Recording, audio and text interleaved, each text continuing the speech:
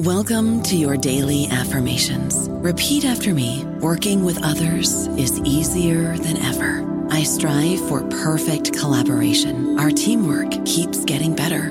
Yeah, affirmations are great, but Monday.com can really get you the teamwork you desire. Work together easily and share files, updates, data, and just about anything you want all in one platform. Affirm yes to start, or tap the banner to go to Monday.com.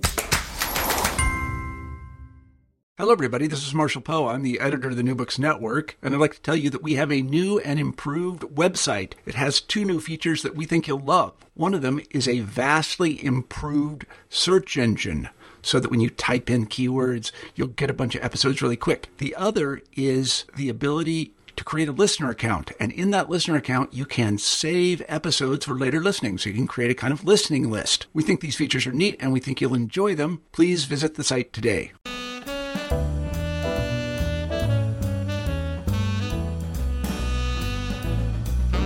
London, 1892. Private Enquiry agents Cyrus Barker and Thomas Llewellyn have been tasked by the Prime Minister to deliver a satchel to the Vatican. The satchel contains a document desperately desired by the German government, an unnamed first-century gospel. With secret societies, government assassins, political groups, and shadowy figures of all sorts doing everything they can to acquire the satchel and its contents, attacks, murders, counterattacks, even massive street battles, and with a Cold War brewing between England and Germany, this small task might be beyond even the prodigious talents of Cyrus Barker. Join us as we speak with author Will Thomas about his recent book, Lethal Pursuit, the 11th historical mystery novel in the Barker and Llewellyn series. You're listening to New Books in Historical Fiction, a channel of the New Books Network, and I'm Michael Morales, your host. Will Thomas is the author of the Cyrus Barker and Thomas Llewellyn series, which includes Blood is Blood, Old Scores, Hell Bay, and the Shamus and Barry Award-nominated Some Danger Involved. He lives with his family in Oklahoma. Will, welcome to New Books in Historical Fiction. Oh, it's great to be here. I love it. If discovering a good book is like being given a free ticket to an amusement park, then discovering an entire series is like being given an annual pass to an amusement park. That's how I felt when I recently discovered the Barker and Llewellyn series. I was thrilled to see that there are already 11 volumes to experience. The books have everything I enjoy: mystery, adventure, history, even a bit of theology and serious social issues. But they also have well-rounded characters that quickly endear themselves to the reader so that we want to follow their journey, following their growth and seeing how their lives develop. Well, more on your series in a moment, but Will, first, tell us about yourself. What did you do before becoming a mystery novelist? I was a reference librarian, so that's where it all came from. Wow. Was it your studies of Sherlock Holmes that first got you interested in writing about Victorian London? Yes, I came out of that. I was about 17 doing a play, a Sherlock Holmes play, when I met the Afghanistan Perceivers in Tulsa, the Sherlock Holmes Club. And it was fun because I was 17 and they were 54. It's about the average age. And they didn't know what to do with me. So they made me the book reviewer. And that's why I started reading everything about Sherlock Holmes. Is that what started you on Victorian London? Yeah. Although I got started on that when I was a kid, because when I was a kid, I loved to watch the old horror movies, the Universal Studios ones and the Hammer films. And London was almost always the setting, and it was this mysterious place with fog, and trains and horses and women in bustles, and I just fell in love with the place. You live in Oklahoma. Is that where you grew up? I started out in Philadelphia and gradually moved over here. I guess it was about 13 or 14, and have been here ever since. The main character of your historical fiction series set in Victorian London is Cyrus Barker. He's a remarkable person, a conscientious Baptist who is friends with Charles Haddon Spurgeon, and also one of the deadliest men in London, a martial arts specialist and lethal fighter. He observes the Christian Sabbath, and yet he's also a member of numerous secret societies and has led an adventurous life, which has literally left numerous scars and tattoos on his body. He has neither taste buds nor sense of humor, and yet one gravitates to the goodness and kindness of his character. How did the idea of Cyrus Barker come about? One thing I was thinking of was, if you're going to create a character, like a lot of of regular people, you have to have these juxtaposition of complete opposite. It doesn't actually seem to make sense that you've got him, as you said, a Baptist on one hand and a very deadly fighter on the other. There's just all sorts of things. He's he's wealthy, and yet he goes to work every day because he's got that work ethic. So you'd think anyone else would just kick back and go to the Riviera or whatever, but he works because he's got that Baptist work ethic. I read somewhere that your father served as something of a pattern for Barker. Would you be willing to share ways in which that is so? Sure. When I think of my father, he looked like Charles Bronson. And my father was also named Charles. They were born on the same year, about 30 miles apart. So they may even have met at some time when they were younger. But they both grew up in the steel mills of Western Pennsylvania. And also, my father was, you got the whole thing. He's Battle of the Bulge, D-Day invasion, Purple Heart, and all that other stuff. And it's a tough act to follow. So I mined that in my story, that here's little tiny Llewellyn at 5'4", and here's Barker at 6'2", 6'3", and he never feels like he could possibly fill his shoes, but that's part of his job, is to eventually reach the point where he'll be able to run his own agency. Now, you yourself are trained in martial arts, is that right? Yes, I've been doing them for, 45 years now. I've gone shallow but wide, is what we call it. So I've done karate, kung fu, jiu-jitsu, taekwondo, fencing, boxing, grappling, stick fighting, Irish shillelagh fighting. But my main interest has been Bartitsu, which is what Holmes used to defeat Moriarty at the Reichenbach Falls.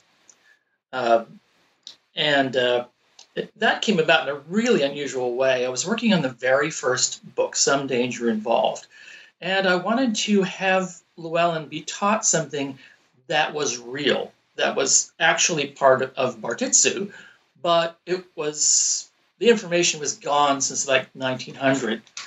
So this is 2002 I'm talking about. So I formed a Yahoo group. Remember those?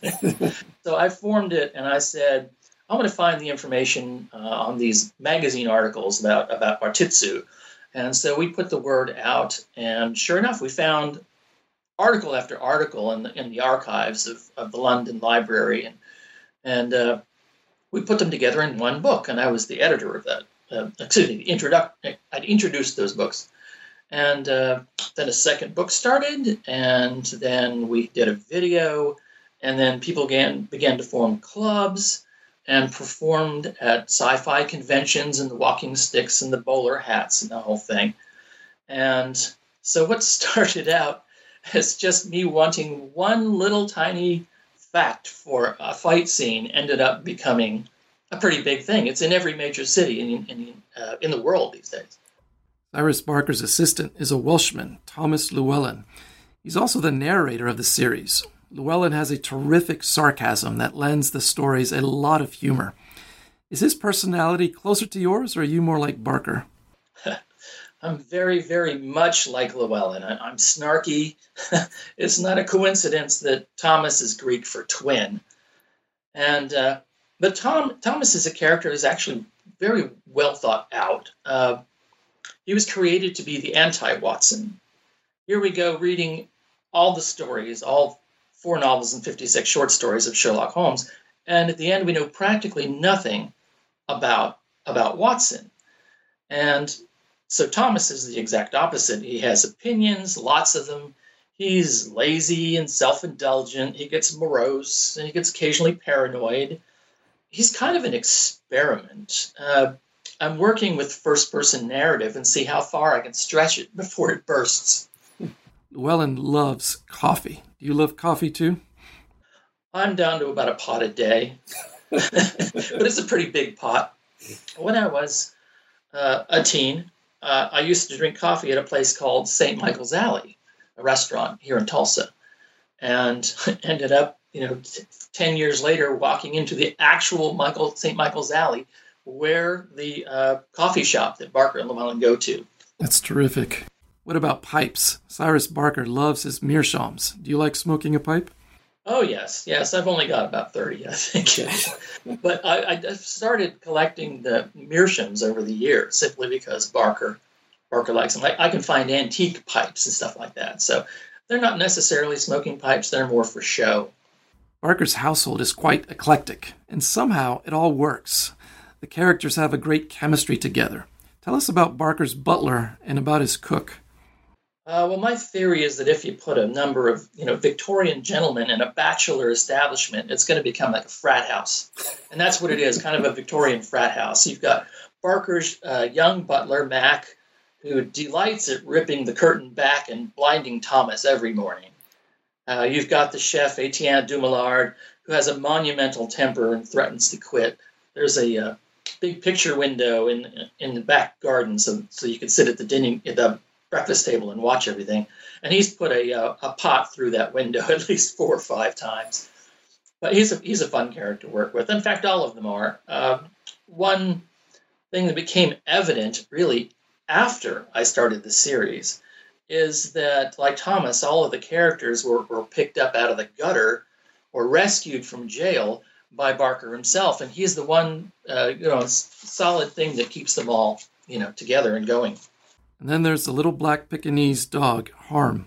Tell us how Barker ended up with this dog. Okay, Harm stands for Bodhid Harma, and he's a coal-black prize Pekingese given to Barker for services rendered from the Dowager Empress of China. But we never know what those services rendered are, although it's going to slide in probably very, fairly soon into one of the novels. It's funny, Thomas has known the dog for 10 years at this point, and it sleeps at the foot of his bed, and yet it'll bite his ankle for no reason. They never actually completely, gel together. My family raises Pekingese. I guess somebody has to do it. But at one point we were driving from Tulsa to Oklahoma City, and I turned to my daughters and I said, tell me every crazy thing that our dogs have ever done, and they'll work their way into the books. And we did, and they have.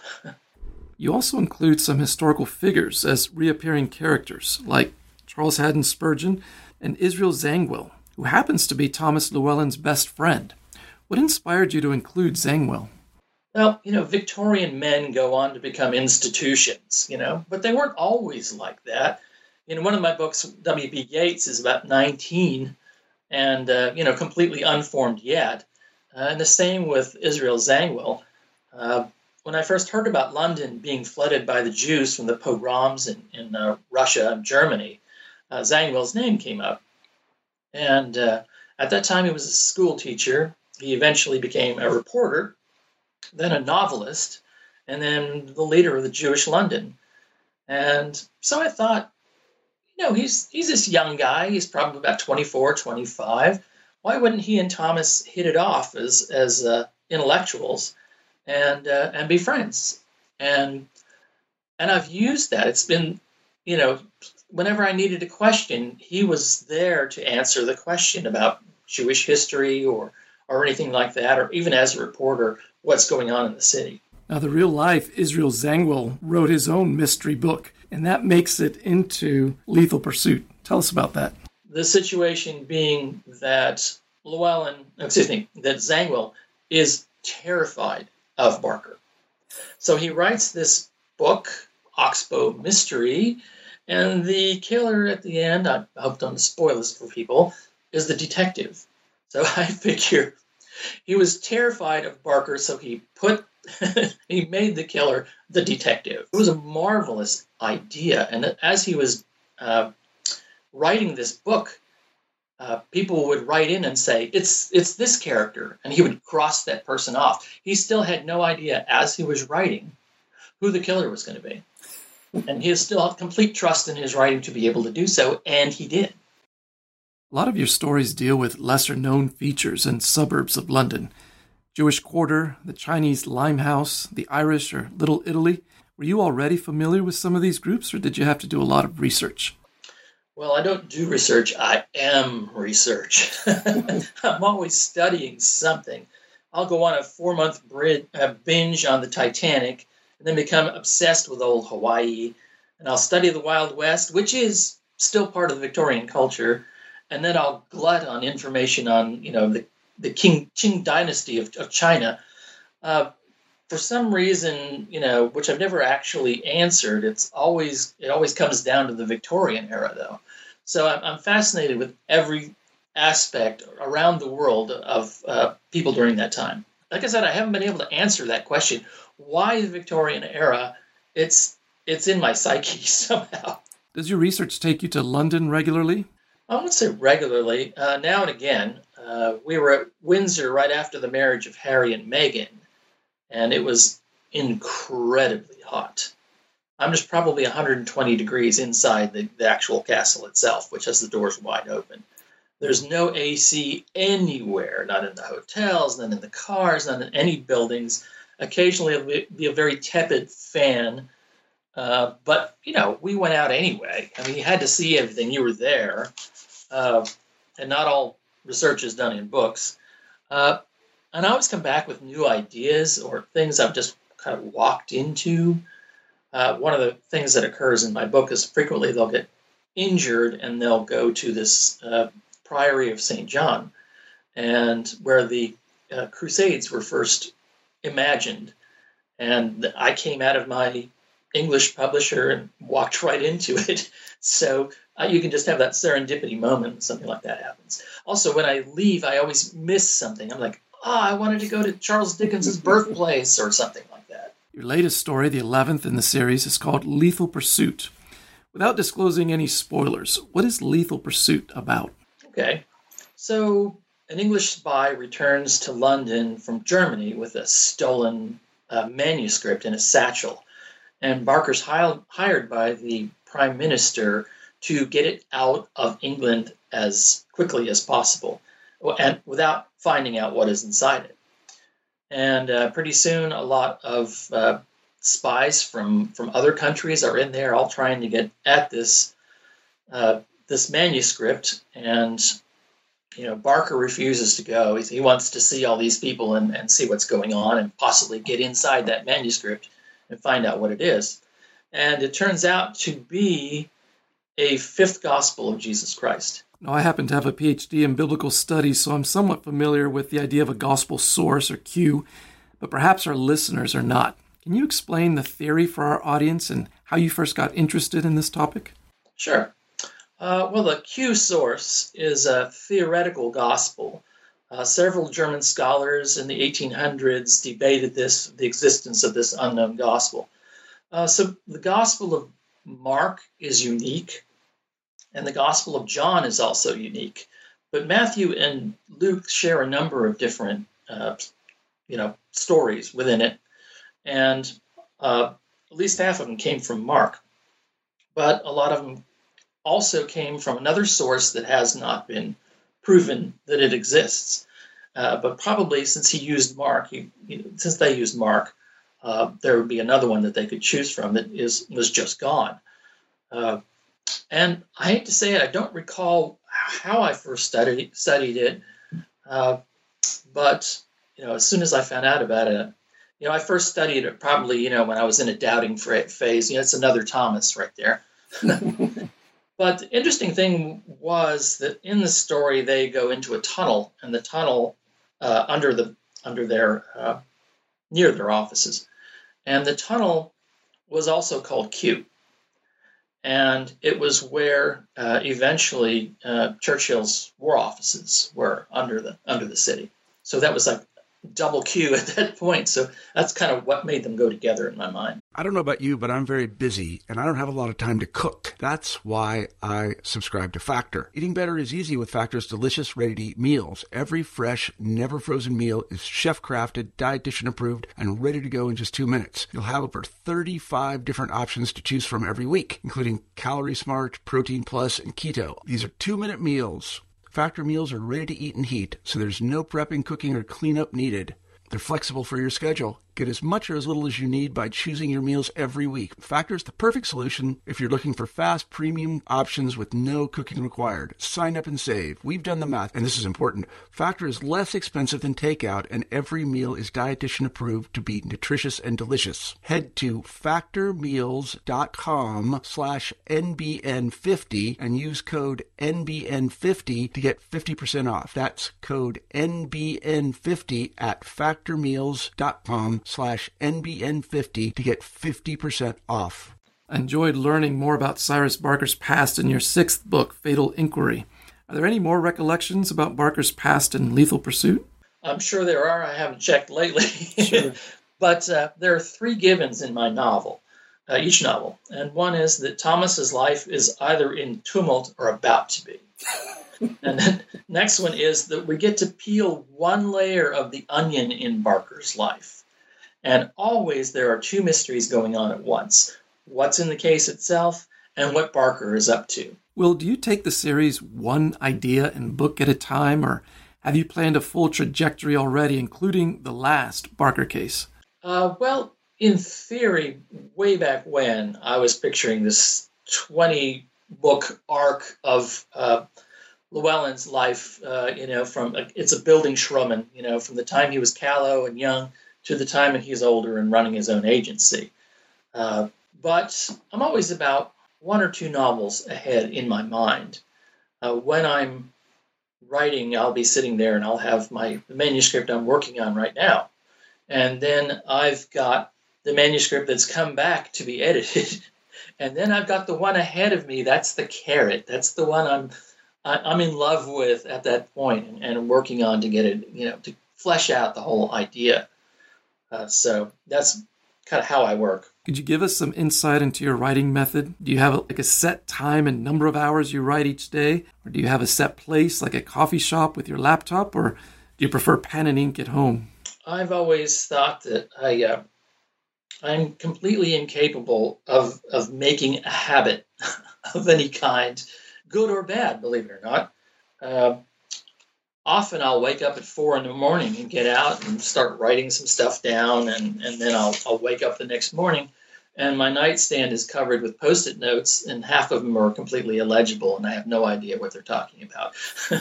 But I'll write it all times of the day or night. Sometimes it takes me, let's say, most of a day to write a single chapter. Sometimes it just comes to me, through inspiration, and I'll do it in about 3 hours. But, and of course, lots and lots of coffee is involved in that. I do pen and ink on paper, when I'm writing, but no blue ink. It's a superstition. Absolutely no blue ink allowed in the house. Do you type your pen and ink writing, or does someone else do that for you?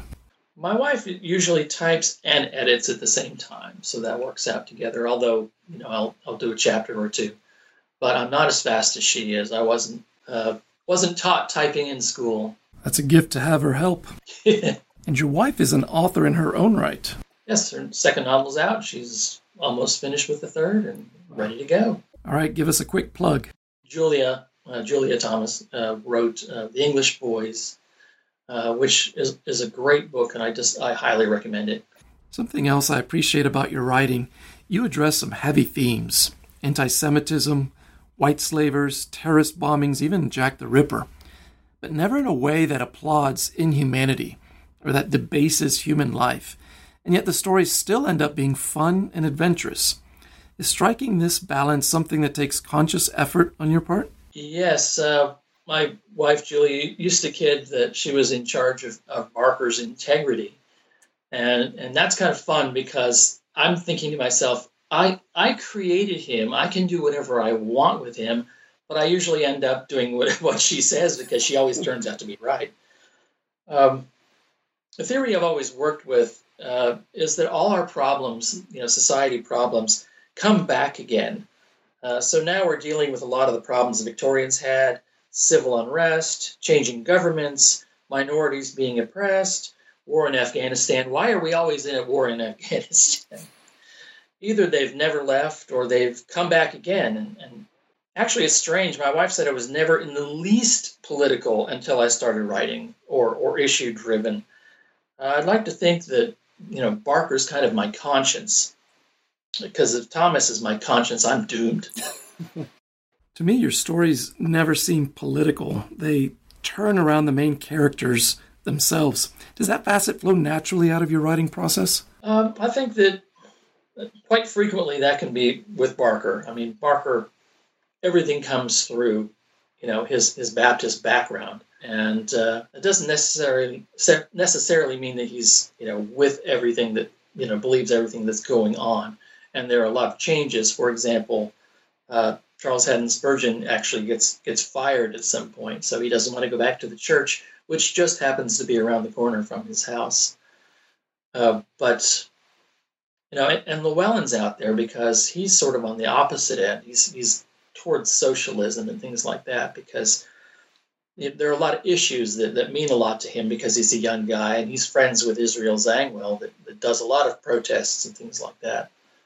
So I don't know. I'm kind of there in the middle. I've got kind of a conservative on one side and I've got a very liberal on the other side. So it's a balancing act. And occasionally they don't get into fights, but they'll start talking about the subject and reach kind of a happy, medium in the middle. Will, do you have any writing projects on the horizon outside of the Barker and Llewellyn series? I usually find that if I start talking about that, it doesn't come to fruition. So I'll keep a little quiet about that, except to say that, I've got a lot of projects on the side that I'm interested in writing, but I always have the deadlines coming along for the next Barker and Llewellyn series, and people emailing me saying, when's the next book out, and things like that. So we should also say a word about the audio version of your books. The reader Anthony Ferguson does a superb job, I think, with both Cyrus Barker's deep Scottish voice and with Thomas Llewellyn's sarcastic sense of humor. As the author of the series, do you feel the audio versions capture the heart of your work? Yes, I think they do. It's always interesting to sit back and hear my own words coming back out of somebody else's mouth. But I enjoy it. It's fun to listen to sometimes. Well, before letting you go, we're thankful you're working on the next installment of the Barker and Llewellyn series. Can you give us any hint of what it's about? I can start at the very beginning. It's about the young Tsarevich, Nicholas, coming to London for his first visit to attend a family wedding. And he's basically got nobody to tell him no. So he's this spoiled brat in Victorian London with absolutely nobody to tell him no, except for Barker and Llewellyn that are trying to keep him alive because there's an assassin after him. Sounds like a blast. Working on your 12th book now in the series, do any of the characters still surprise you by their wit or acts? Are parts of Barker's life still a bit mysterious even to you as the author? I will never forget, I was sitting there on my back porch and writing, and Llewellyn and Barker are talking, and then I get to the end of a sentence and Barker reveals that he's already been married. And I'm kind of like, what? You never told me. So at that point, that is shelved for the next book. But it was astounding to me, to have my character suddenly take a left-hand turn. That had never happened before. Mr. Will Thomas, it has been a delight. Thank you for being with us on today's show. Oh, great. Thanks for having me. I had a great time. Friends, you've been listening to New Books in Historical Fiction, a channel of the New Books Network. Until next time, goodbye.